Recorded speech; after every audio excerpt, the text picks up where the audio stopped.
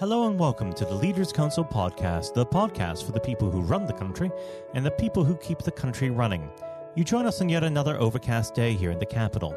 I'm Matthew O'Neill, and today, as always, we ensure that we have a variety of distinct perspectives on leadership. First, we're joined by Steve Hill, Managing Director of Hemswell Coldstore, an independent frozen food storage facility in Lincolnshire. Steve, hello.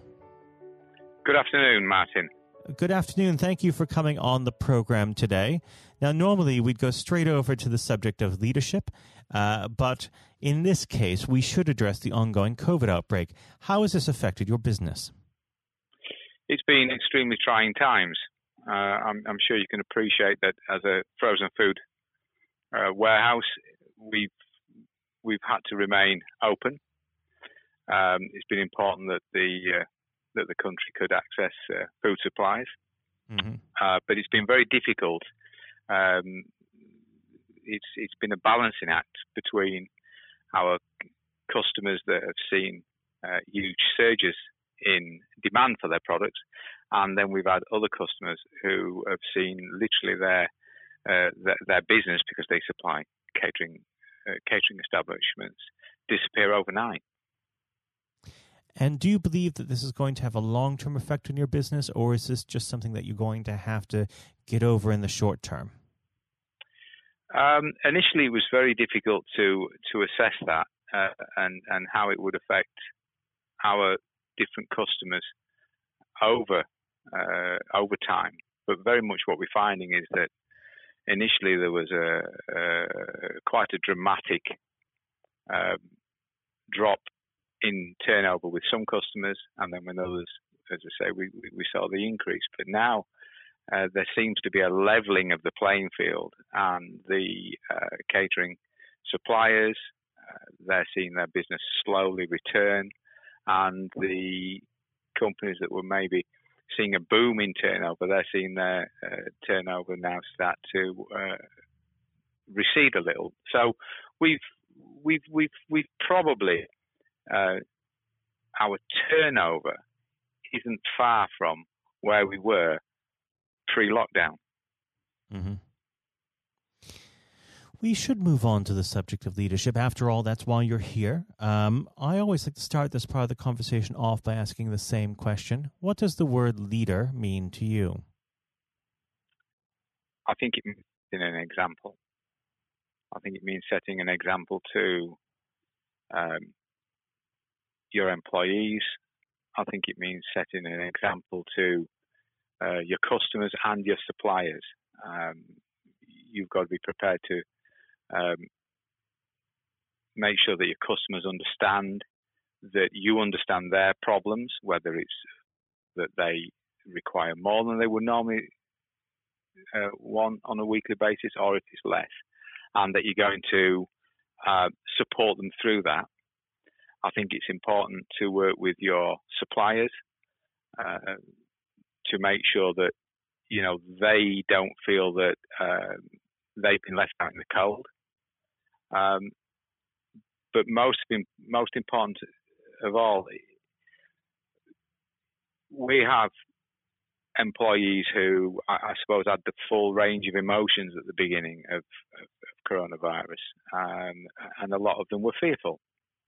And I think if at that moment in time, as the leader as such of this business, I'd maybe seen to protect myself and stepped back, then that would have been poor leadership. So I've literally, from the date of lockdown, there may be 5-6 days that I haven't been in this business in its entirety, including weekends.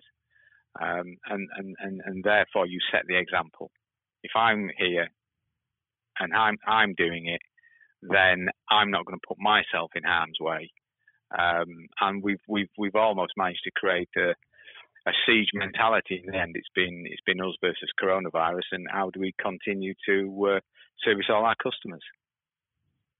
And how would you describe your leadership on a day-to-day scale? On a day-to-day scale, I just try to be positive about the business. But where you need to be firm.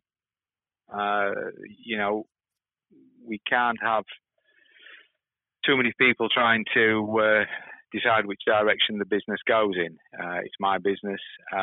If we go in the right direction, that's good for the business. If we go in the wrong direction, obviously that's poor for the business. Over a period of time, most of my employees here have worked for me for a long time, quite a number of years, and therefore you like to think that they stay because they work on the basis that you get the big decisions right. Not always, but you get the big decisions right, and that's what it's about. It's about making, on a day-to-day basis, the big decisions about what we're doing that day, what we're doing next week, what we're doing next year, and trying to guide the business at all times. Now, of course, leadership does come under challenge when conflict arises. Do you have a specific method of how to handle it? Yeah, I think you handle it head on. You have to listen, understand what's caused the conflict. Sometimes you make compromise. Other times you have to stand firm and say, well, these are my decisions. I believe they're the right ones for the business, and that's therefore the road that we're going to go down. These are the steps that we're going to take. I think it's ultimately it's what I'm paid for, to make those decisions and lead the business. Where would you say that you came to your leadership style? Would you say that you had a role model who shaped you in this way, or have you been shaped more by circumstance? I think you get shaped by circumstance. Like anyone who's been in business a number of years, and I have.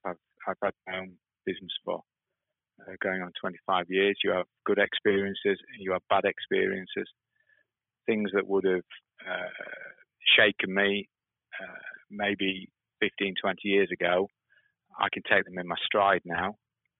But if you look for a specific role model, although he's not been in business, I'd step back to my father, because he taught me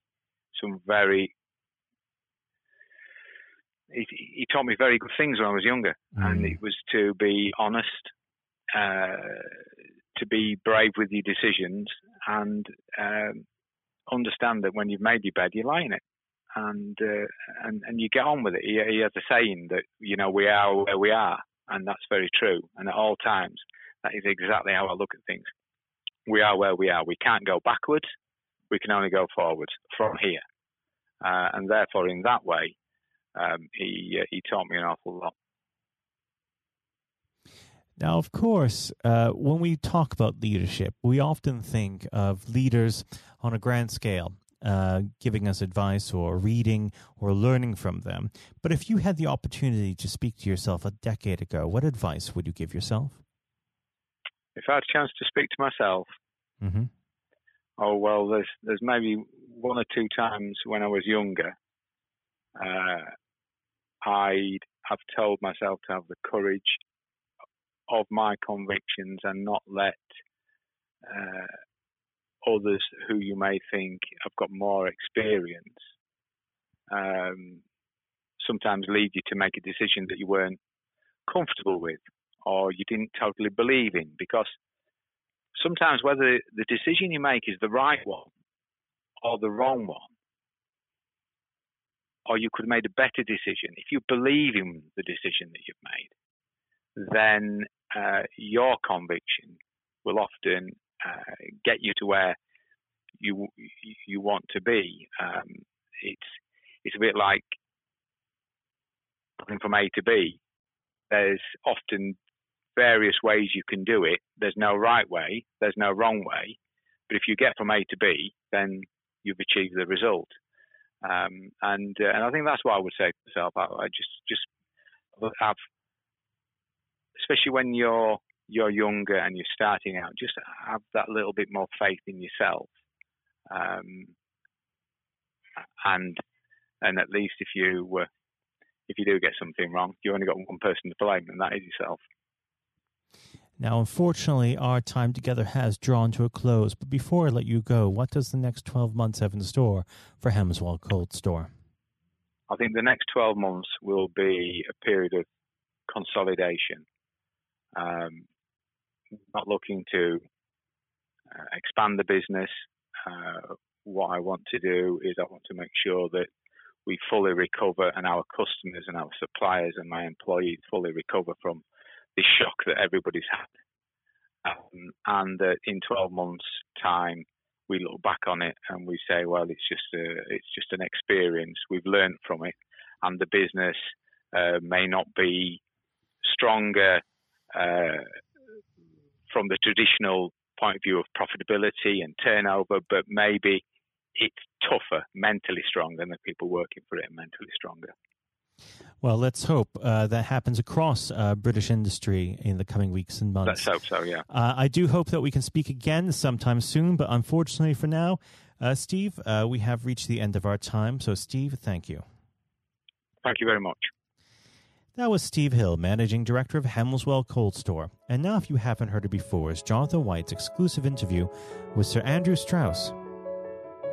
Hello and welcome. I'm Jonathan White, and today we are joined by Sir Andrew Strauss, former captain of the England cricket team and former director of cricket at the ECB. Sir Andrew, thank you very much for joining us today. Real pleasure to be here. Thank you. The pleasure is all of ours. You know, and you've had a distinguished career, as I said, both on and off the pitch in English cricket, recognised not least with your knighthood for services to sport just last year. So congratulations on that. Yeah, thank you. Now, there have been ups and downs in the career, like any career, including public and private disagreements with certain individuals. And on that front, I think what everybody wants to know, have you finally forgiven Marcus Trescothick for giving you that stupid Lord Brocket nickname? Well, my recollection was that it wasn't Marcus Trescothick who gave me that nickname. It was actually Mark Butcher.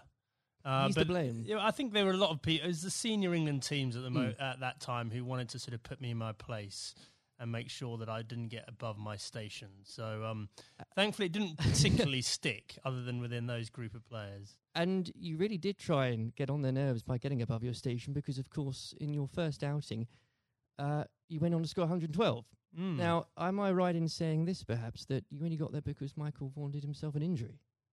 Well, that was the reason I got on the pitch in the first place. Yeah, absolutely. I mean, you know, it's often sort of misunderstood or misjudged the role that luck plays in an international career or sporting career, full stop. And, you know, I was waiting patiently in the wings for an opportunity, and it didn't really seem like an opportunity was going to come along. And then, you know, I've only got injured in the nets, and there was my chance, and I had to kind of grab it with both hands if I could. And you certainly did. What was it like then to see your name being put up on the Lord's Honour Board after your first appearance?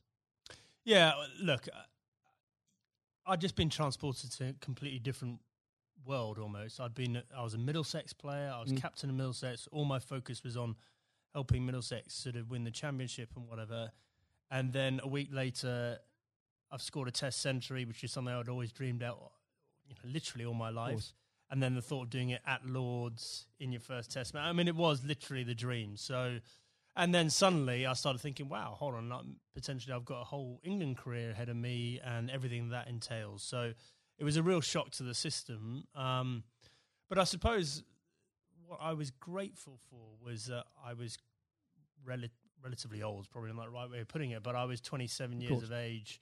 I was pretty comfortable with my own game, and I was also, I think, mature enough to understand that this was a great opportunity for me, but not to get carried away with it, which is unfortunately what happens with a lot of younger players. Without a doubt, and I think in those early years of your career, it's so important, I think you'd agree, especially when you're learning from other more experienced people, and this can be true of any field, whether it's sports or politics or business, to have somebody there that you can rely on or look up to for guidance. In those early days, was there somebody that you could say to this day that, thank goodness they were there for you?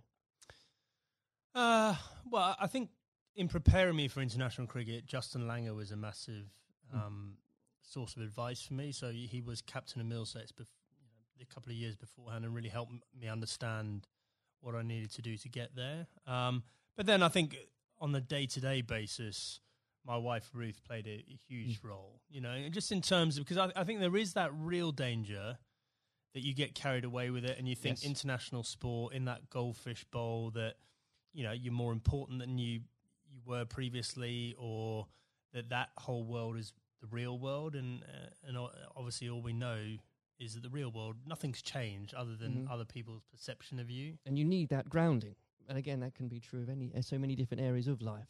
I think so, yeah. I mean, very easy to get caught up in it and end up doing different things, being with different people, sort of trying to enjoy everything that goes with international cricket rather than focusing on the actual international cricket. And itself. In those early days, Andrew, there were lots of examples where you could have got carried away because that team accomplished so much. I think for a lot of people, the 2005 Ashes series is one of the greatest sporting moments of this country's history. Now, we could chat for hours about that, but I know I wouldn't be allowed to, and you've got other places to be, so we can't do that. But if I may, I would love to ask what your highlight was personally for that, but perhaps more importantly, as a team, how were you able as a group to deal with the pressure no doubt you were feeling? Yeah, well, the pressure is like nothing else that I experienced before or after, because, I think it's easy to forget how much of a holy grail the Ashes was back then. We hadn't won it for so long, and it seemed like we'd come up against these invincible Australian teams year after year. So, the closer we got to it, the harder it became. I remember Ashley Giles walking into the dressing room for I think it was in the final day of the series, and I looked at him and he looked absolutely terrible, like just white of a sheet, grey. He looked like aged about 5 years. I went, God, Charlie, you're not looking too good. And he went, yeah, it's not surprising. I haven't slept for 8 weeks. And I went, well, join the club. And I think we'd all been sort of living this behind our own closed doors. And it's just an extraordinary thing. And without doubt, the highlight was, number one, drawing that game at the Oval to make sure we won the Ashes, but also the day after, that open-top bus parade around London, and to understand that we'd broken out of the cricket bubble, that they're just general sports fans or just people that were interested in seeing England win at something were all engaged and completely besotted by the whole thing. I think that's such a key point, because there were so many people back in 2005 that may have not even given cricket a second glance, and it put a whole new generation, especially of children, school kids, into loving that sport. And so beyond the actual competition itself, what a fantastic thing to be able to say was accomplished for absolutely. Everything you say there is absolutely right. Like we just sort of opened the doors of cricket to a whole new generation. But probably more importantly, it was the one and only time in my life that I got papped outside a nightclub that night when we were celebrating. I felt like I'd really arrived as a celebrity. Yes. It only happened for that one night, unfortunately. But I did ask for a highlight, and if you didn't perhaps give a specific one on the pitch, so I would suggest perhaps that catch at Trent Bridge. No. I mean, the catch at Trent Bridge was, you see a ball, you stick out your hand and it goes in. I think my personal highlight was I scored 100 in that fifth test match under real pressure. And that was one that, that wasn't a moment. That was a number of hours, and I had to dig pretty deep to do that. Now, obviously, not that long later, and you were lucky enough and the privilege, I'm sure, no doubt, to serve as captain. And whether you like it or not, you become the focal point of criticism. You were looked on, up to, and relied upon to be strong, especially when the going gets tough. You become a leader in many senses of the word. During your time as captain, what qualities does one require to fulfill that role? Well, a fair amount of resilience for starters. You're absolutely right. I remember when I got the role, it did feel like the biggest sort of poison chalice of all time, and sort of a litany of England captains had sort of been churned up by the job prior to me taking over. So there was that sort of realization this is going to be a tough thing to do, and you're going to have to dig pretty deep. But I think actually the most important thing was sort of just pushing all that noise to one side and just clarifying, okay, if I'm going to do this job, what is it that we really want to achieve out of this? And so suddenly that becomes a bit more exciting and a bit more enticing, the idea of, well, we can do something that's never been done before here, and I've got the opportunity to play my part in that. So, I think that was a big part of it for me. I think a lot of those qualities around leadership, I don't think you have them until you're in that situation. Absolutely. And it's very hard to prepare yourself properly for those sort of situations. And when managing a team, you're required to manage, of course, what some people could call big personalities. Others could use different, shorter words. How poisonous can it be, when players, and indeed, and this applies again to so many different areas of life, when individuals think they are perhaps more important than a team? Well, I think probably worth broadening out that a bit. I think there are all sorts of different people that you have to sort of contend with in a team environment, and the job of the leadership or the management is to try and sort of gel them all together and get them bought into what you're trying to do and whatever. So, there are some people that are a bit more self-absorbed. There's some people that are slightly more maverick in the way they view the world. There's some people that are very quiet. There's some people that are, perhaps very worried about what might go wrong. And so you've got to try and understand all these people individually and try and get the best out of them. But there was definitely a line there for me in terms of embracing difference up to the point where someone following their agenda was going in a completely different path from the team's agenda. And, if and when that happens, that should be a problem for a leadership. And if it isn't a problem, then you're not doing your job properly. Absolutely. And with all that in mind, actually, and perhaps this is a bit of a mean question, but what advice would you give to others in a similar position, leading a team, being looked up to? What would be the key advice you'd give to them, and that you couldn't really do without it? Just generally about leading a team? I think so, yes. Okay, number one thing about leadership, I'm absolutely certain about this, is that the people you're leading need to know that you care about them. And if they genuinely believe you've got their best interests at heart, they will forgive all sorts of other inadequacies you might have, and I definitely had many.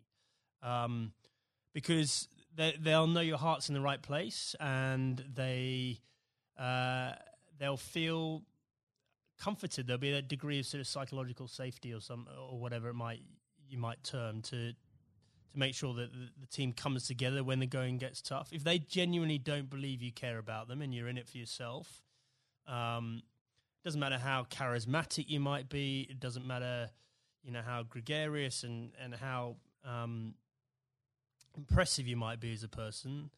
They will be wary of you, and they will start looking after their own interests very quickly.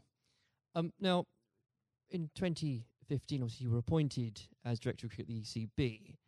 You took some pretty major steps early on. You brought in Trevor Bayliss as coach, was brought in. You put a much greater emphasis on limited overs cricket. Now, in the abstract, what had you identified that needed to be changed for English cricket? And were there qualities that you had developed, you'd found out you had as England captain, that you were able to bring over the job? Okay, so the first thing was we had this unbelievable opportunity of the World Cup on home soil in 2019. I was sick and tired of watching us make the same mistakes in World Cups, and this includes my time as captain. We just kept on sleepwalking our way into it and pretending everything would be all right on the night, and it never was. And so I definitely made it our priority to win that 2019 World Cup. I thought that was more important than anything else that was going to be taking place in my tenure. And I knew in order to do that, we had to completely shift our perception of white ball cricket. Quite a radical shift from what we were coming from. Yeah, but the rest of the game had moved on. And the rest of the game had understood that white ball cricket was playing an increasingly important role in both financially, but also in terms of players' focus and interest. Yes. And we had to move. In fact, we didn't have to move at times. We need to get ahead of the time. So we had to completely shift both our philosophy, but also the way we played in order to do that. And I was very lucky having both Trevor Bayliss and Owen Morgan, who were prepared to sort of role model that and lead that through.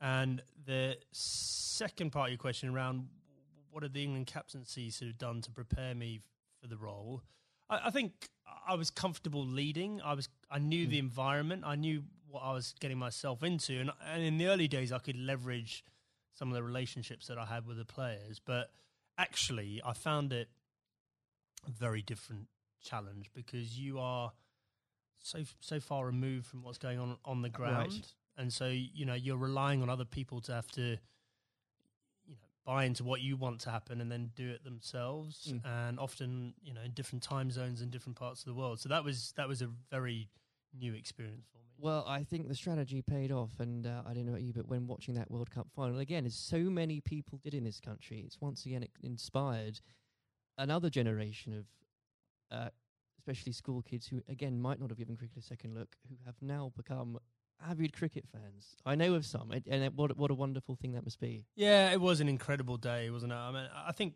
in our vision, like when we're talking about the opportunity of winning the 2019 World Cup, I had this vision in my mind of Lords on a sunny day and a close finish and the incredible kind of, emotion that went with it. No one could have dreamt how it played out. I've never seen a game of cricket like that in my whole life, and for it to be the World Cup final was quite extraordinary. I know some fantastically avid cricket fans who were Googling there and then what exactly the rules became, because so was I, actually, yeah. Absolutely. Now, Andrew, in your wife's memory, you established the Ruth Strauss Foundation last year. In doing so, whether you'd admit it or not, yourself and the foundation has become an inspiration to thousands, husbands and wives, mothers and fathers, sons and daughters. Please do take some time, if you wouldn't mind, and you to explain to the listeners the work the foundation does and what it's been like to lead a project like that. Yeah, thanks. Well, look, I mean, we obviously had a very tough journey as a family. First of all, Ruth being diagnosed. Ruth was someone that was always well. You'd never think she was going to be someone that was sort of laid down by cancer. And for us to find out that she had lung cancer was extraordinary. She'd never smoked a cigarette in her life. And I think we all had this perception of lung cancer being a smoker's disease. Absolutely. And so just having gone through the experience and obviously some very low times and us coming to terms with the fact that Ruth had stage 4 cancer and she was going to die, we learnt a lot in that process. And thankfully we had time for me to speak to Ruth before she died about legacy and what we could do to make something positive come out of this experience we'd all been through. And so after she died in December 2018, I came back and launched a foundation with two focuses. Number one, to fund research into these rare forms of lung cancer. These are the non-smoking lung cancers. 5,000 to 7,000 people each year in this country are diagnosed with these. No one knows why they're getting them, but they're on the increase, and it's young women that are affected more than men. Extraordinary numbers. Yeah, I mean, in the list of top 10 cancers, it's number 8. Rare forms of lung cancer, number 8. So it's not really rare. It's probably a misnomer, but it's we're really lacking in funding and understanding. And then the second element, and probably this is in some ways more pressing, is to help cancer. Anyone who's got cancer who has an incurable diagnosis, to help them and their families prepare themselves for death. And so in order to do that, we need to be able to find ways of them having open conversations with each other, because if you do this well, it should help the bereavement afterwards if you're well prepared for it. It's not something people like to do. I was very lucky that Ruth wanted to do it. But also we have to have that debate about the taboo of death and, effectively how uncomfortable we are talking about it, and certainly how bad we are preparing for it. If you think for a moment about antenatal classes before you have your baby, like how we're preparing you for how your life's going to change, and we do nothing around death, even though we're all going to experience it in one way, shape or form. And, I think as a society we need to be better than that. We've come a long way in so many different areas, and especially around mental health, and we can do better about death. There's no doubt about it. Well, I think the foundation is leading the way in breaking taboos on that front because they need to be broken. I know the foundation is going out some events later this year, so if you could tell us about some of those, that would be... Yeah, so we've got a couple of big ones coming up. So the Westminster Mile, which is a very inclusive. If you're think about a marathon, but just think about just doing a mile of a marathon rather than 26. Sounds ideal. So we've got grandparents, we've got little kids, we've got people pushing prams, so that we're going to get as many people as possible to play their part in that and raise some funds. We've got the Red for Ruth Day at Lord's again, so that was an incredible day for us last year.